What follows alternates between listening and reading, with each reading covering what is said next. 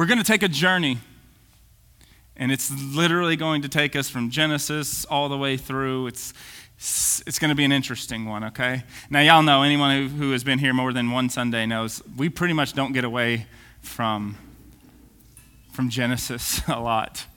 That's because it's my favorite 3 chapters in Scriptures: Genesis chapter 1, chapter 2, and chapter 3.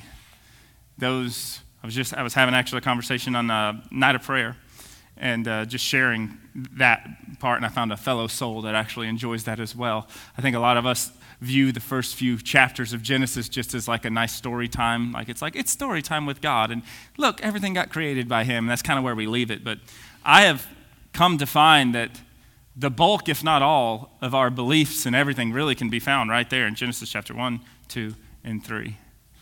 And then the rest is all the fulfillment of all of that.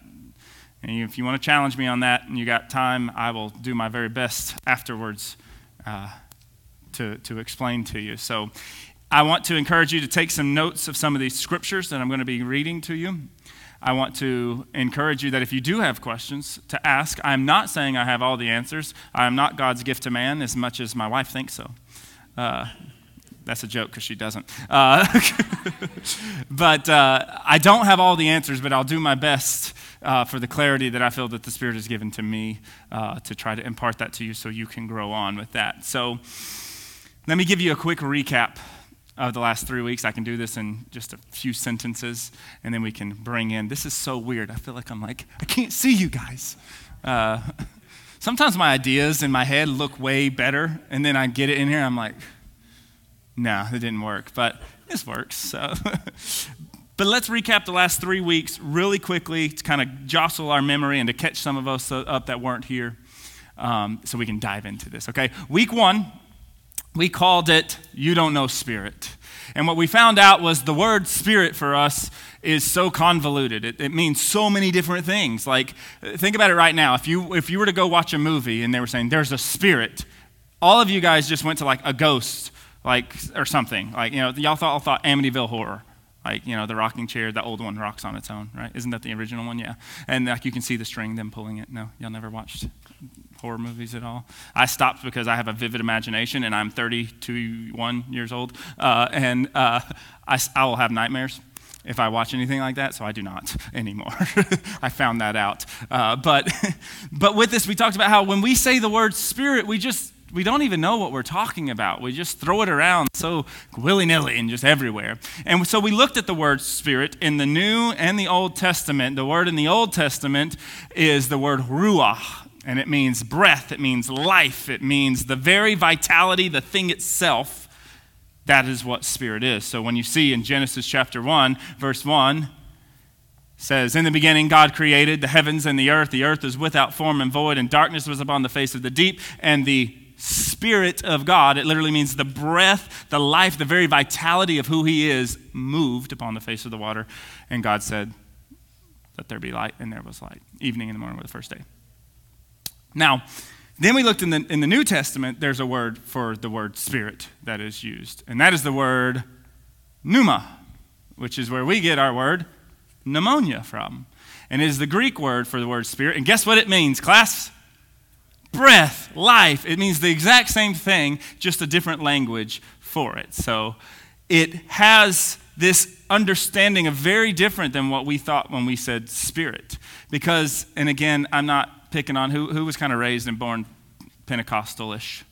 And I say ish because my dad used to say we were Baptist Pentecostal because I was not, but he was. And I think, unfortunately, while I don't want to throw the baby out with the bathwater in this, but unfortunately, sometimes in our charismatic thing, we've relegated the Spirit of God down to that feel-good dad that you kind of get down your back and that crying or that this. And while those things can be evidence of the Spirit of God moving, it is not the Spirit of God itself. C.S. Lewis gave us a great example of this. He wasn't referring to the Spirit of God, but I like to use it for that. And he said, if I held a sheet of paper, for instance, this one right here, and let's imagine that this has music written on it. I don't know how to read music, so I couldn't write music on here if I wanted to. But if you guys could imagine, this is all the lines of music. Y'all ever seen lines of music?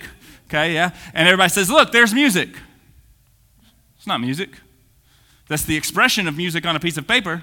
but it is not the music itself. And I don't want us to ever get convoluted to think when we see those types of experiences happen here in a session or somewhere, that is the Spirit of God. That is the expression of the Spirit of God that is already dwelling within you. I know I'm getting a little bit ahead of myself and I'm already getting excited. And I hadn't even really started yet. But when we view it that way and we think that is the Spirit, we've done something really, really horrendous. We have now taken the Spirit of God, removed it from us, and stuck it in a building and said that's where it stays. Which is actually completely negating everything Christ came to said that he came to do. That actually is even completely negating what God said he was doing in Genesis and throughout the rest of the Old Testament. If you guys don't believe me, I can show you that. I don't have time to go into it right now. So this is knowing Spirit. Now week two, y'all remember what week 2 was? All right, we're starting over. All right, everybody get Thank you. God is the Spirit. So now we discovered who the Spirit was. Kim was like, he's serious. We'll have to be here all day now. Who is the Spirit? So then we understood what it was, but then it was like, now, who is it? And again, I'm not going to get all kinds of different doctrines of how this works or not, but the Spirit of God is not separate from him. It is God. It is him. And we used Flatland, if y'all remember this example. And it was like as if you were a two-dimensional being, like you didn't know up and down. You only knew left, right, forward, and backwards. And then there was a three-dimensional being, not unlike these apples here. Actually, I could have totally done it, man. But if I had a piece of paper, and if you could imagine that you were a two-dimensional being, like you didn't know up and down. You didn't even know what that was. Like if someone came to you and said up and down, you'd be like, what? Because all you know is I can move forward, I can move backwards, I can move left, I can move right. And then there's a being that's beyond you, like this apple that is 3-dimension, and the apple wants to come and tell you something. Now, y'all ever seen the bottom of an apple? Right? So it's got like all these different little things on it. If I was to stick this in ink and say the apple is now going to enter Flatland, if we can, what would be left? It'd just be like 5 little dots on the piece of paper. And all those in Flatland, like us, would be looking and saying, do you see those 5 little dots moving around? No, I'm not, but real quick, not talking about UFOs, okay? Let's just leave that alone, please, okay? But we in Flatland would be looking and saying, oh, look, I see these 5 little dots, and there's God.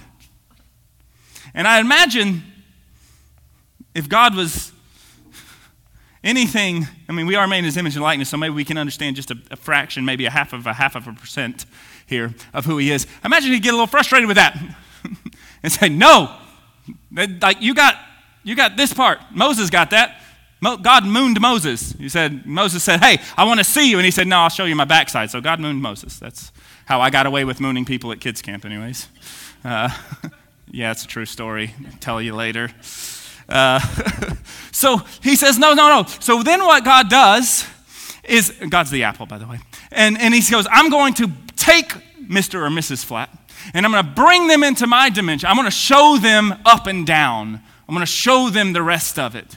So we explain to people what they just experienced, what up and down is. This is commonly referred to as prophecy, by the way, is when God takes somebody and shows them things that otherwise they wouldn't have known, because he's like, I need you to understand more of who I am, because he is the Spirit.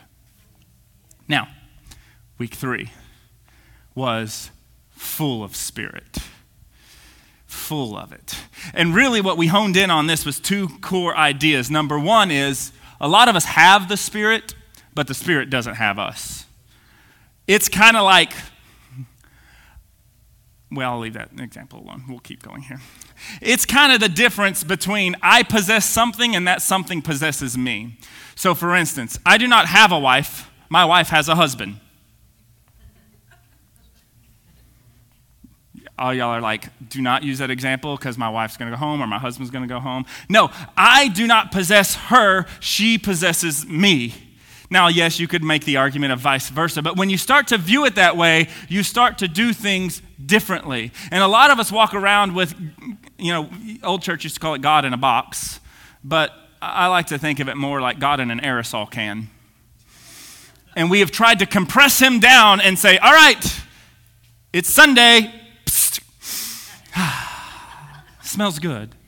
And we've tried to compress it down because we want to contain and control it versus the other way around, where he completely compresses us. Scripture says crucifying yourself daily. Scripture says dying to yourself daily. Scripture says till there is nothing left of us. John 3:30 is our core scripture. He must increase and we must decrease. That is what it means to be full of the Spirit of God.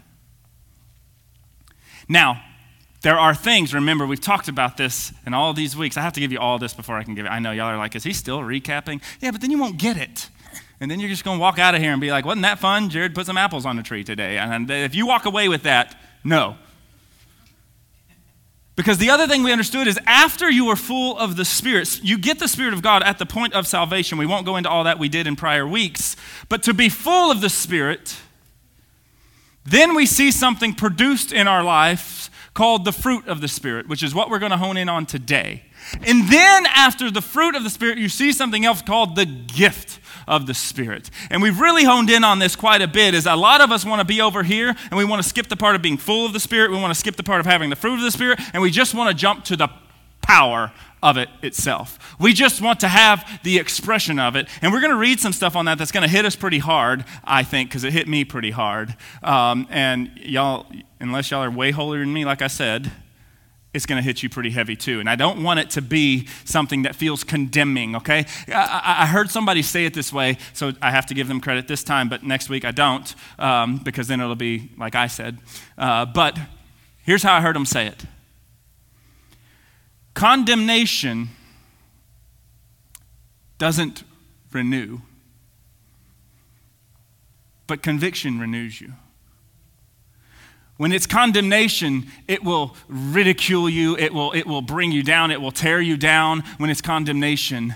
But when it's conviction of the Spirit of God within you, it will renew you. It doesn't mean it's going to feel great, but it will renew you. It will rebuild you. It will shift and change you. And like I said, the process is not always that great, but by the end of it, there's this interesting tension between this freedom and liberty and love, but at the same time, it's like, ow, I gotta change some things. That's how we'll know whether or not it's man bringing it or the Spirit of God bringing it to us. Now, the last thing that we talked about, and we kind of ended on this, that was like our cliffhanger from last week, and we're going to pick right up here now that all your minds have stopped thinking about all the coffee, more coffee you wish you would have had, and everything else. The last thing is, how do we produce this fruit when we are filled with Spirit? How do we even get filled with Spirit? Like, how does this happen? And David gives it to us beautifully in Psalms chapter 1. And it starts with the whole chapter. The whole thing. Psalms chapter 1, verse 1 starts with, blessed is the man. No one knows it, okay.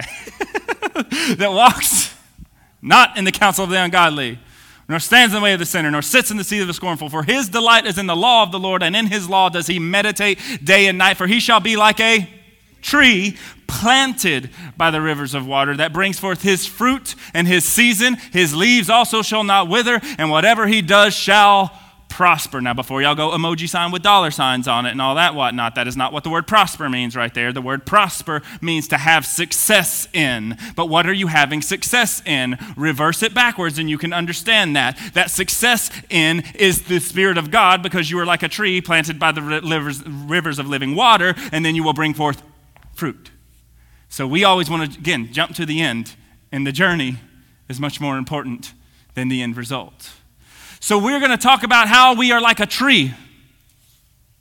Some of us wish we were this slender.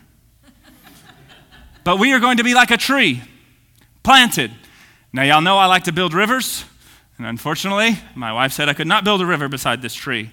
But if you can imagine a river flowing beside it. You know, I've learned something about trees. I've never planted trees really in my life. I've cut them down with chainsaws, but I've never really had to plant them. And I've noticed over the last several weeks, and I love how God does this because it wasn't even a part of the message. Like I knew kind of where we were going, but I had no clue. Like God was like, yeah, I'm going to have you plant some trees and everything because it's going to show you what I'm talking about. Because I learned something with planting all these. Now, we had some trees shipped to us in a box, which is odd in my opinion, but they still lived somehow. And they shipped them to us, and we planted them. And I knew like, oh, you got to water plants like a bunch, beforehand, Like, okay, cool, got it. So we watered them every day. I'm like, it's supposed to rain, so we didn't water them. And guess what? It's Texas, and it didn't rain. And the next day I was like, no, it's going to pour. And guess what? Didn't rain. And then Friday came and it rained. And Junior, him and his family were here yesterday, and they were planting some of the rest of them. And I'd been looking at them and noticing like, that one just doesn't look like it's growing all that well. And, and I told this last week, these over here, because our water hose doesn't reach, they were getting the least amount of water because there's a little more effort to do it. And Junior comes to me and says, Jared, we're really going to have to water these plants a little bit more because otherwise they're just going to die because at the minimum they need. And he began to give me instruction. I hope you're seeing this in the spirit. Because I didn't know how to grow it by myself. I thought I did. I planted it. It looked pretty for a minute. And then it started to die. And I needed someone that could share with me some wisdom on get a 5-gallon bucket if you can't get to those and do the work and haul it there to get water. Because when you move a plant too much, it goes into shock. And guess what it does? It dies. Because while this can live here for a moment, I don't care how much water you give it, how much you put it in the sunlight, it will not survive in that container forever. It gets stunted growth. I hope you're hearing this in the spirit. It gets stunted. It can't do anything else. And the things that it was producing begin to fall off because it needs to be planted. I heard another guy say this, and I loved it this way. Some of you guys are feeling like life is getting you down and bearing on you and everything like that, and you think you're just buried in it. Whoever feels like that, just buried in it. Sometimes you need to think you're not buried, you're planted. Because through the pressure of being planted and through all that, that's where things begin to grow. And Scripture right there in Psalm chapter 1 gives us the key. Where will you be planted? By the rivers of living water. That is representative of the Spirit of God. The Spirit of God is referred to as water throughout all of Scripture. Okay? That should get our minds just a-twirling right now. I'm going to do my very best, guys. Can you stay with me for a little bit? We're going to go a little bit, usually we're done at about 12. We're going to go slightly over 12. I just already know that because I just saw the clock. But y'all cool with that, right? Okay. We're not clock-eyed people here, okay? Now, we talked about this in one of our subsessions throughout the week, but John chapter 17, this is Jesus speaking. In John chapter 17, it opens in verse 1 with Jesus saying, Father, it is now time to glorify your Son as I have glorified you. Now is the time. Everybody saying, now is the time. And he says, this is my prayer. I'm kind of paraphrasing this for you, but this chapter you can go read on your own. We've been focusing on this for 3 weeks. We've talked about John chapter 14, 15, 16, 17. Okay, so I'm paraphrasing it for you here. But he says, this is my prayer. Now this is eternal life. Here's the definition that Jesus gives. He says, now this is eternal life, that they, being all of us and all the world, that they may know you as the one true God and Christ whom you have sent. This is what Jesus says eternal life is. He says just to know God. And how that happens, we read all this in the Acts chapter 2 and all this great kind of stuff, is that the Spirit of God, the Spirit of Christ itself, is now living within us. So he says, this is eternal life. This is the water and the river is to know God. This is where your fruit can begin to flourish, is when you know God. Now, I'd like to use an example, Dale, if you do not mind. Do you mind? A lot of us know about God. And there's a vast difference in knowing about something or someone and knowing it. My example here is this gentleman over here. His name's Dale. I got a call from him, and he said, hey, is this, Empowering Word Church and whatever like that? And we started talking. I'm like, well, I'm not Dwayne Thompson. I'm his son, and we got to chit-chatting. Come to find out, he's known my family longer than I've even been alive, probably. And he knew me when I was real little. I don't remember him because I was like 2 years old, maybe, When this church was founded in my great-grandmother's living room, he was there ministering and everything like that. So I knew about Dale, and I still only know about him because we've talked on the phone twice, and I've met him this morning right before service, and y'all know my spastic brain. So I'm like, hey, how are you? And my brain's going 90 to nothing. But now my grandmother over here, she knows Dale quite more than I do. because he lived there with them for months and he ministered with them and they did things together.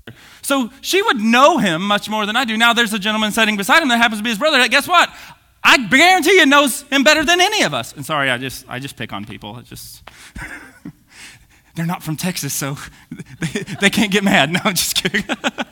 But this is what it's like to know about God and to know God. And a lot of us just know a lot about him. We've heard his name. We say things about it. We know how he may do things and this and that and the other. But because we don't actually know him, we have no clue what his heart and his desire is. So then we running around wondering what his will, plan, and purpose for our lives is and other people's lives. And then we don't know which one is actually God and which one is just people saying it's God. We get confused because this person said, God said this, and then the other person said, God said, no, not that, the opposite. And we're like, is God split personality? What is going on here? And it's all because we don't know him. We know about him. And Christ shows us, and he says, this is the river. This is where you plant yourself, is to know him. Now, the manners in which we know him come, and the ways that we can know him come through studying of Scripture, comes through prayer. Prayer is the primary thing, guys. I will go to my grave saying this. That's why it's written right there. We're getting big, giant letters, by the way. They're going to go. It says house of prayer. Not a house of great music, not a house of great teaching, but it's a house of prayer, because prayer is our connection piece to God. That is the conversation with God. That is where his spirit that is within you, when you get planted in that and in his presence, he begins to reveal things to you. He begins to shift and change to where why? You can bear some fruit of it. This is the water. This is the entire reason that you have the Spirit of God, is to plant yourself in that, to know him. Now, we're about to get to a point but some of us are going to say, I get to judge people now. Y'all are about to hear it. But we're going to keep reading where no one keeps reading. We're going to read where no man has read before. So when I read this, I want you to hear this clearly. Okay? So this is where we're planted. And just real quick, I do have to say this before I read it. Why are you laughing at me? Yes. Well, I went back and looked at my notes. I was like, there's a gap that I left out that I think I need to say.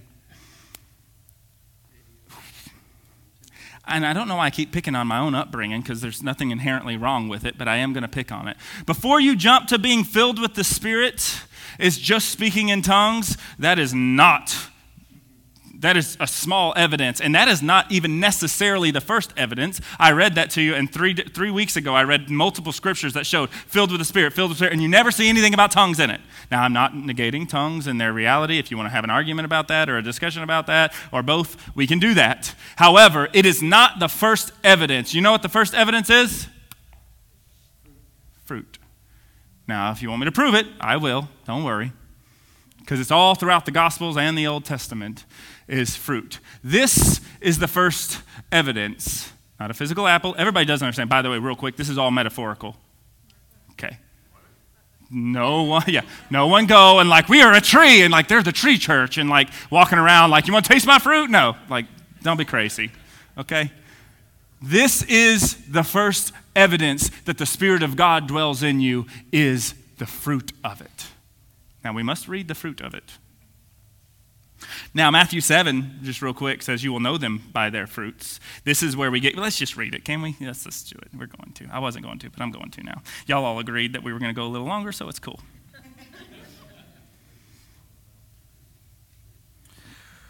We're going to go to John chapter 7. I'll kind of start it off in verse 15 there, and we're going to read down to verse 23. Matthew 7. Sorry, Matthew 7. I was getting ahead of myself because I'm so excited. All right, so let's read John 7.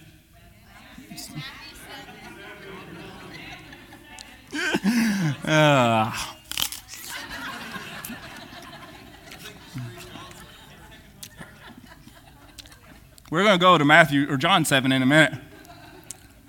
Matthew 7. We're going to start in verse 14. Because straight is the gate and narrow is the way which leads to life, and few there be that find it. Verse 15. Beware of false prophets, which come among you in sheep's clothing, but inward are ravening wolves. Verse 16, you will know them by their fruits. Do men gather grapes of thorns or figs of thistles? Verse 17. And even so very good trees bring forth good fruit, but a corrupt tree brings forth evil fruit. Verse 18. And a good tree cannot bring forth evil fruit, neither can a corrupt tree bring forth good fruit. Every tree that not brings forth good fruit is hewn down and cast into the fire. Verse 20. Therefore, by their fruits you will know them. Verse 21. Not everyone that says to me, Lord, Lord, shall enter into the kingdom of heaven, but when that day comes, and the will of my Father which is in heaven has sent them. Verse 22. Many will come to me that day and say, Lord, have we not prophesied in your name? Have we not cast out devils in your name? Have we not done many wonderful works? And verse 23 wraps it up in just a gut-wrenching statement right here. And we'll say and profess to them, I never knew you. Depart from me, you that works iniquity. Now, I'm going to define a little bit of this real quick, because what some of you heard was, everybody's going to hell because it's narrow. So, it's like a 20% pass rate, like 2 out of 10 making it. The rest of you, you're gone. And then everybody be wary, because there's all these false prophets and they're going to tell you all this bad, evil stuff and everything like that. And you'll know them by your fruit, so look, I get to judge you. And we pass that off as that, by the way. And then what you heard right there at the end where it says, right there in the middle, he kind of does a duality of a statement. He says, hey, can a bad tree bring forth bad fruit? Yes. But can that bad tree bring forth good fruit? No. But a good tree brings forth good fruit? Yes. But can that good tree bring forth bad fruit? No. So he's like kind of putting it all different ways to make sure you get it, that the two cannot be the same. They are separate and different. So if we see bad fruit, no. If we see good fruit, yes. And then he ends it with this right here, showing us what we've been talking about, how we all want to jump to the power at the end. Y'all ever, Holy Ghost helicopter power, like, hey, power! And we want to run around in the power of God. But that tells you right there, it says, there will be a time that people run around and say, did we not profess power in your name? Even in the name itself. It's not even obscured in like something else. And it's saying, we did all these wonderful works and we prophesied, we did all these things. And then it says this, but I didn't know you. Further showing us the knowledge of God is the most important thing to know. And that is the good fruit, because when you know him, he will begin to shift and change and do completely different things within your life. Now, if you want to keep reading, which we're not going to, it clarifies for you about the knowing them by their fruits and the judging them portion of it. I just won't go into it right this second because it will not further us in our endeavors this morning. So this is not a license, by the way, because Jesus tells us what? He says, before you go running around trying to take splinters and toothpicks out of people's eyes, do what? Remove the 2x4 that is sticking out of the side of your head, okay? So Jesus clarifies it for us right there. Now, let's continue on here, okay? We've talked a lot about this fruit, this thing that needs to be produced in our lives. Let's define it real quick. Can we do that? We're just going to define it, and then we're going to look at a couple other things in Scripture. That is the really fun part, okay? Let's go to Galatians. And we're going to go to chapter 5. This is commonly known as the fruit of the Spirit chapter. But before you read the fruit of the Spirit in verse 22, we need to back up to verse 16 at a minimum. I would recommend starting just, in Genesis and read the whole thing. But, we'll start just slightly before this. This is Paul writing to the church at Galatia called the Galatians. And he's writing about this thing called, we even call fruit. What do we call fruit? Produce, because it is the end product of something, okay? So, before we get to the fruit of the Spirit, if there is a fruit of the Spirit, there must be a fruit of the reverse. Let's see, who has been paying attention in class over the last 2 years? What is the reverse of the Spirit? The flesh, the natural, okay?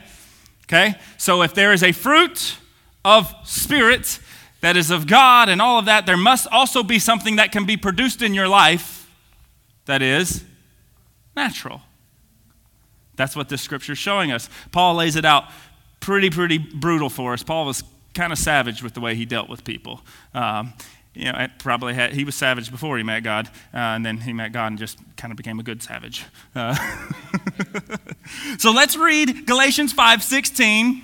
Then I say, walk in the Spirit, and you will not fulfill the lust of the flesh. Let's break that down real quick. Walk in spirit. The word walk means to be occupied or to be employed by, okay? So I have a job, I'm employed by. When I am employed by that and I show up to that job, I must do whatever my boss so says to do. If you didn't know that, that is what you're supposed to do. It doesn't matter what your job title is. Just do whatever your boss says, because that's my job. I'm employed by him, and because of that, I get the fruits of my labor, which is a paycheck, okay? So be employed by the very Spirit itself. Be occupied by that thing. That's why we're called the temple of God, the house. What do we say? We occupy a house. So it says occupy yourself with this thing. Be rooted in this thing. Be planted by this thing. And you will not fulfill the lust of the flesh.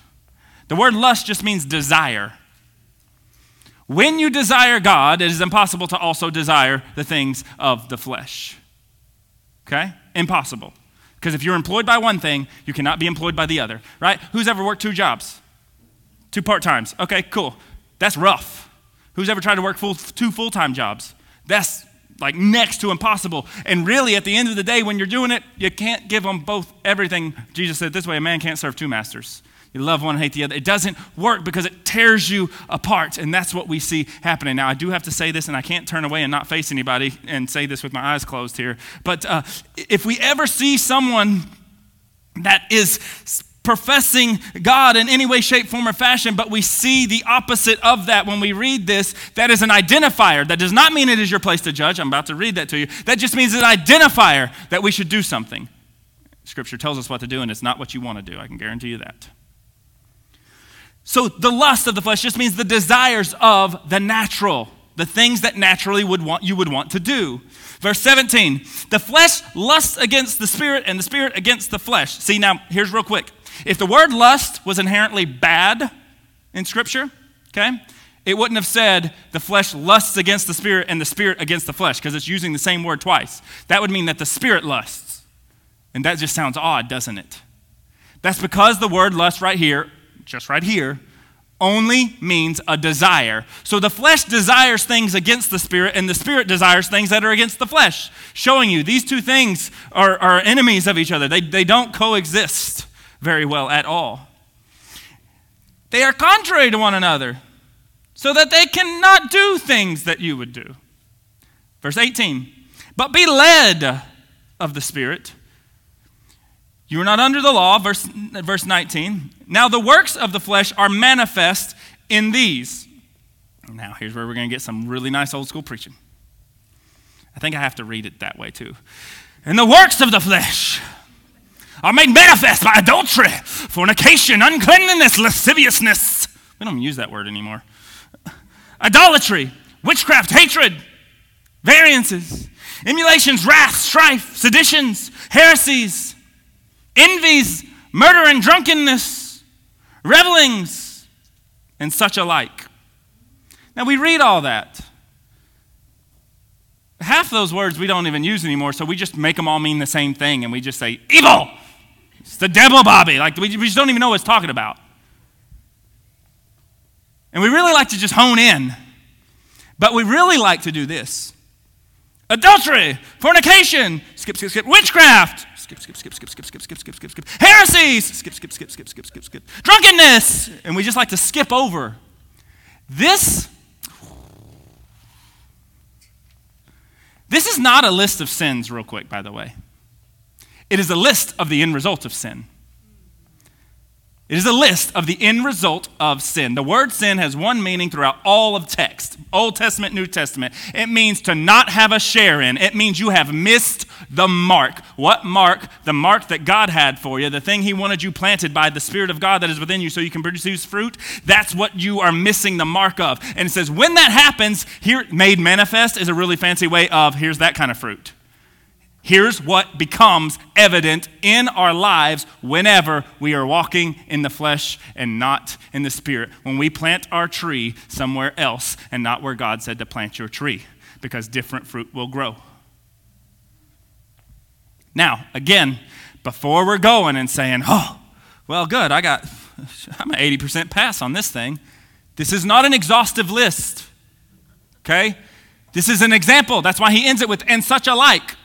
You notice every single one of these things. Every single one of these things. I was looking at Steph because Steph and I had this conversation. I wasn't going to say it, but I'm going to say it. Every single one of these things has a root. That root is in the natural, and that root is in the natural selfishness of things. Every single one of them. And isn't it fun? Everything in our lives is about self. We even created a whole new type of picture called a selfie. Now, I'm not preaching against selfies. I was going to have a selfie stick the whole time I was teaching. We're going live on Facebook right now. No, but that's what it is. Again, this is not so you can go badger people or badger yourself. This is so you can look and say, well, I see these things. This is how I know I need more Spirit. So when I look at a situation in my job and I'm about to respond with, oh, guess what? You know, one of those things in there was envying, and the other thing was hatred. Crap. Because when I look in my job and I begin to see that is how I'm responding to something or about to respond to something, that is meant to show that's the fruit that's starting to grow. You better identify it now. You better check yourself before you wreck yourself. This is when you go and you say, all right, God, I need more of your Spirit right here. Y'all want to think, I don't even know why I'm going all up. I'm going to try to hurry, but y'all got to get this Spirit, okay? We want to run around saying, I'm full of the Spirit, and now every aspect of my life is now under control. And it's fine. God loves me as I am. Yes. But then he says, we're going to move you and plant you differently to where we can do something called grafting. That's what we're going to talk about real quick.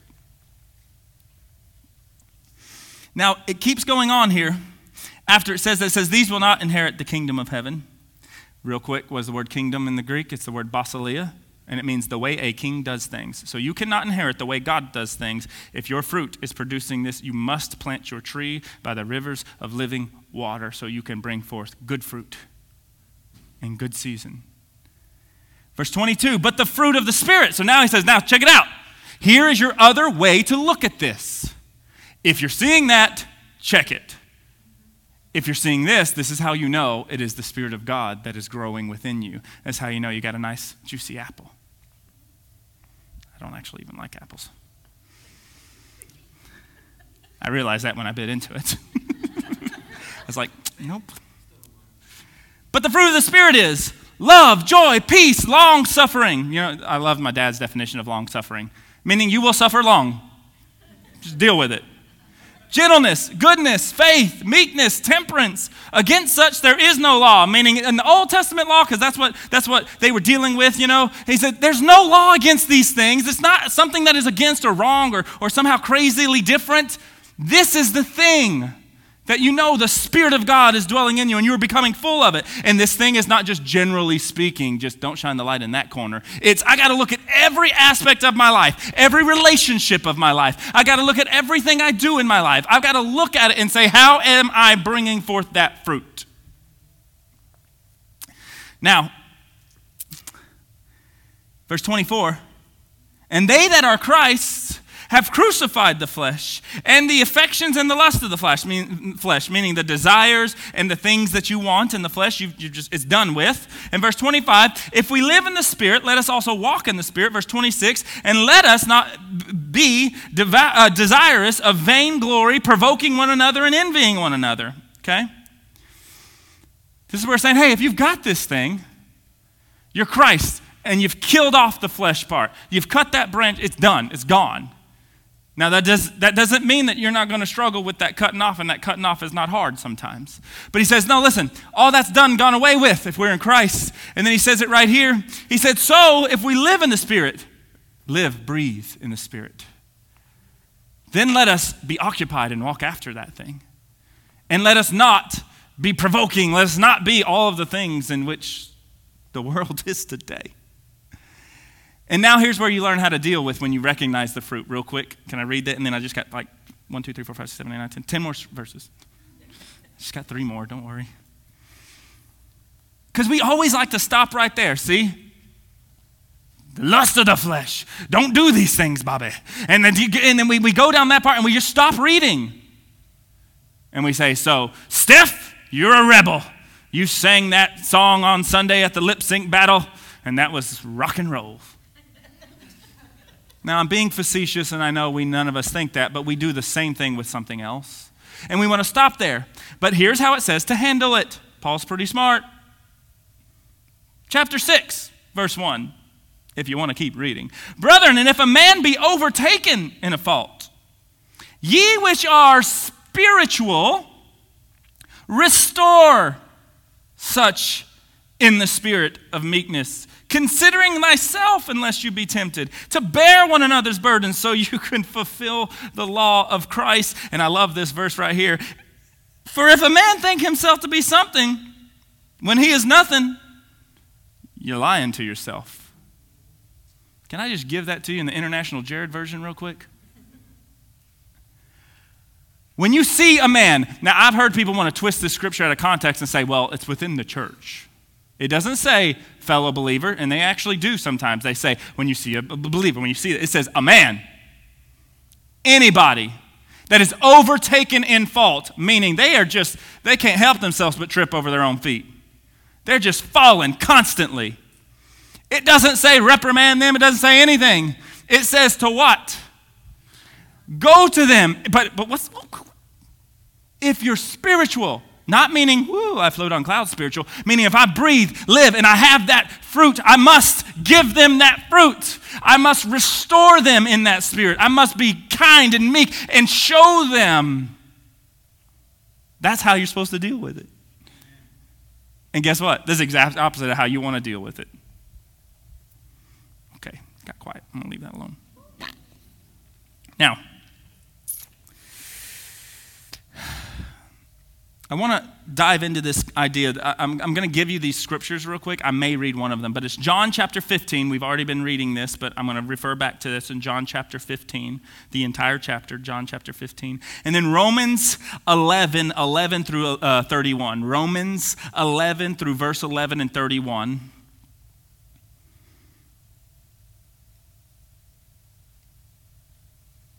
Like I said, I may read them, but I just want to give them to you just in case I get a little riled up right now. Let's dive in real quick. About 10 minutes, I'll be just close to done. No. If this is you, you're a tree. You must bear fruit.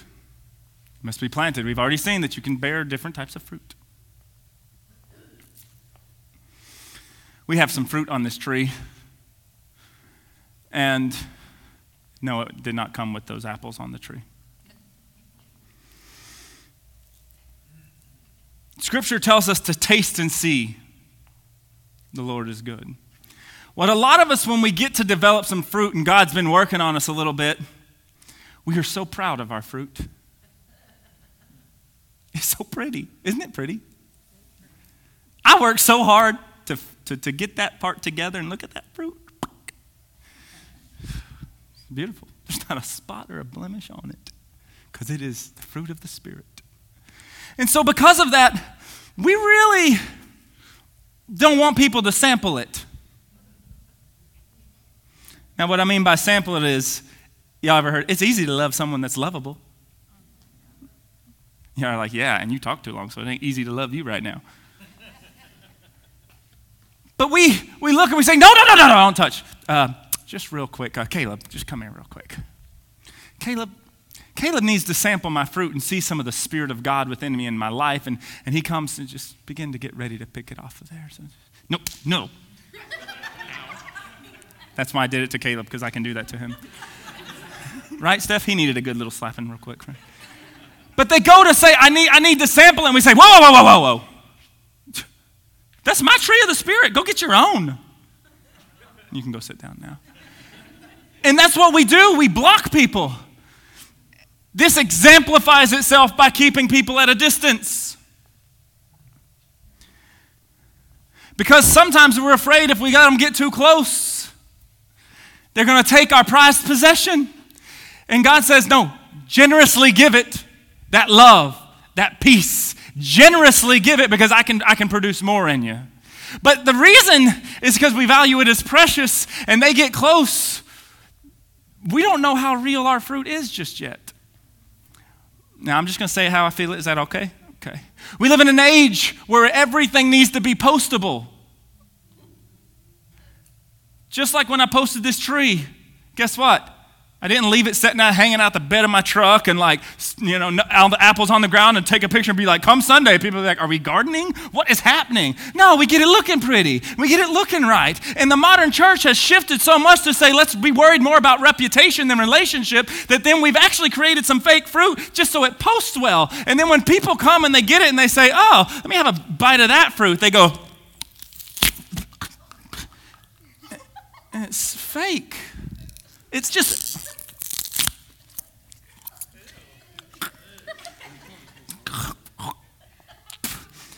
God, that's just nasty. And that's what happens. Because it looks good, but it's not the real deal.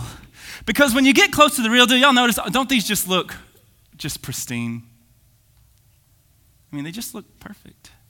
Now, there is one real one on here. And it's got some oddities in it. You can tell, like something, some bumps and bruises and stuff like that. Because when you get close to real fruit, it doesn't look as pretty as the fake stuff. But you got to get close enough to see it. And we want to keep people at distances because we work so hard to get that thing looking pretty. But there's victory in vulnerability to show people, guess what? I got a lot of bumps and bruises too. But there's something real about this. And when you let them get close enough and take the very thing you've worked for, to let God and let them sample it and pull them off the tree and let them begin to taste it. That's what the Spirit is asking us to do. And all of those different fruits can be exemplified through love, joy, peace, long-suffering, all of those types of things. But it's in different situations in life where we have to check ourselves and say, which fruit am I growing? And then am I growing just fake, false stuff that just looks pretty from a distance? Or can I get down in the dirt with people? Can I go meet them where they're at just like Christ did? Can I go there and say, guess what? I'm okay to be a little vulnerable. Check this out. This is my fruit. It ain't all that pretty. But I can guarantee you through Him, it'll taste good. Now, Romans 11, it talks about being grafted in. So I studied up on grafting.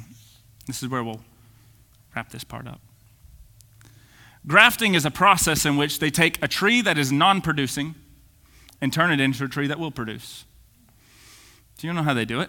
It's kind of crazy that people have been able to do this for centuries. And like we have to do it with like computers and everything now, but you can go get an old gardener and they can show you how to do this thing. But here's what they do is they say this tree was producing and I need this one that's not producing. They take the root of the producing tree and they cut it in a specific fashion. And then they take the non-producing top. Now, not necessarily with the tree this large, it's much smaller than this. But then they take that piece and they wedge them together. And because the roots are good, it begins to bring forth produce. And this is called grafting together. And in Romans 11, and multiple others, I X'd out all those. If you want tons of them, I can give you tons of them. But I want to focus in on Romans 11. Romans 11 talks about how we are grafted in. And the branches that didn't produce fruit in our lives, if we allow the Spirit to lead, like it said, He says, I'll cut those things off. It may not be pretty, it may not be all that nice, but He says, all the things that don't produce, I'll cut that off. And I'm going to graft you in to a root system that is sustainable, to a foundation that is sustainable.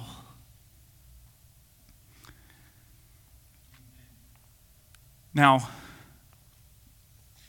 whenever this happens, that part that didn't produce actually takes on the very structured, like even we found out later on and down the road, that the very DNA of that other tree, it actually takes on that. They've actually done this with cross-species type things, where they've taken something that's not even the same species of plant and grafted it to that plant, and it actually became a part of that plant. Lost all identity of itself. I hope you're hearing this in the Spirit. And just gained the identity of the roots. This is why you must be planted by the rivers of living water. Jesus said it this way. He said, I'm the vine. That word vines there means the stump, the root. You're the branches. And anyone who is in me will produce this fruit. And he said, oh, follow my commandments. And everybody's like, oh, all the commandments. And he says, just right here. It's basically the fruit of the Spirit. Love your neighbor as yourself. But love the Lord your God with all your heart, all your mind, your body, soul, spirit, everything you've got. It's almost as if that what he's saying is you just need to know him and let that thing bring the fruit. I want to give you just one quick example analogy of this. In Genesis chapter 1, chapter 2, chapter 3, we see creation, we see Eden, we see these things. But in the garden, there were two trees. These are spiritual trees, they're not literal trees. It says the tree of life and the tree of knowledge of good and evil. He says to Adam and Eve, he says, you can take of the tree of life all you want. You can have as much of that fruit as you want. But this one over here, this is the thing that needs to be, the word is holy, set apart, separate, dedicated. So don't touch that one. You can take this one as much as you want. Now, once man chooses to no longer partake of this tree of life and to partake of the tree of knowledge of good and evil, what happens is not what you guys see, where God's ticked off and he whips them and runs them out of the garden, and that's kind of the imagery we kind of get sometimes. The actual words, it says he led them out. He clothed them and he led them out, and he said, if man reaches right now for the tree of life now, if he does it right now, you can back me up on this in Genesis chapter 3. He says if he does it right now, he'll stay in this condition. He'll stay this tree that's not growing and producing the fruit, so I can't let him stay and take part of that yet. I've got to fix that. Now, how he did that was through the person of Christ, and I don't have time to go into all of that. But he says this was the tree, this was the fruit. That's quite literally from Genesis chapter 1, 2, and 3, we see the fruit of the Spirit growing in life, and he says that's what you can partake of. Take part in that. Be planted there. Stay around that. It says it was in the midst of the garden. To know him. Did you know that Adam and Eve walked and talked with God? It says that they walked with the voice of God in the cool of the day. They knew him. They were right there with him, partaking of the tree of life, right there with him. But you notice that other tree that they weren't supposed to partake of had to do with knowledge as well. It was the knowledge of good and evil. The knowledge of God or the knowledge of good and evil. We see another scripture in Romans where it talks about being turned over to a reprobate mind. And if you read that whole text, what it means is God says, all right, it says that they had removed God from their knowledge. The word knowledge is where we get the word science from, just real quick. Just a little side note. It says they'd removed God from their knowledge, thus he turned them over. And the word, and then the understanding of the reprobate mind here is he turned them over to the thing they wanted most. Their own knowledge and understanding. When Christ came along, he said, I'm the vine, you're the branches. He quite literally, God's pretty cool. He quite literally said these things before the manner in which he died was literally on a tree. And we sing songs about it's flowing from his hands and from his side. What is the fruit of the Spirit? So when he went in Matthew, Mark, Luke, John, when we see the Last Supper in Matthew 26, when we see that and he's telling his disciples, he's saying, hey, this is my body. Eat. This is my blood, drink. What he's trying to say is that very same tree of life from Genesis, the way to know God, the way you were there, that is eternal life. And I'm showing you the fruit of that, the produce of that to the nth degree that he could by literally sacrificing his life in that regard to say that this is eternal life, to know him. And this way is made to know him, the one true God. And we have to take our lives and understand and allow it to be chopped and allow it to be put up and allow people to get close enough to begin to sample the fruit and say, yeah, it's a little bruised and broken. And yeah, I went through some things too. I was raised in church my whole life, but guess what? I ain't Jesus. I still screwed up a whole lot. But that's what I got. And when people, you may not want to eat that, by the way. When people begin to sample it, they won't see the bumps and bruises of your life when it's done through the Spirit. Remember, ye who are spiritual, don't get it twisted. You cannot remove the Spirit of God from this. But when they begin to sample it, guess what they will see? They won't see your bumps and bruises. All they'll see is the love of God. All they'll see is the Spirit of God. And then they'll say, I've tasted and seen that the Lord is good, and I want to be grafted in. And guess what? That tree of life just begins to grow more. And there's another scripture that says it this way. It says, so that the glory of God covers the earth. You are supposed to be an extension of the tree of life, bearing the fruit of the Spirit of God all throughout life and saying, here, I can make another one. Don't worry about it. This is what Christ said and asked when he was doing the Last Supper, saying, take part of that. Sample my fruit and become that.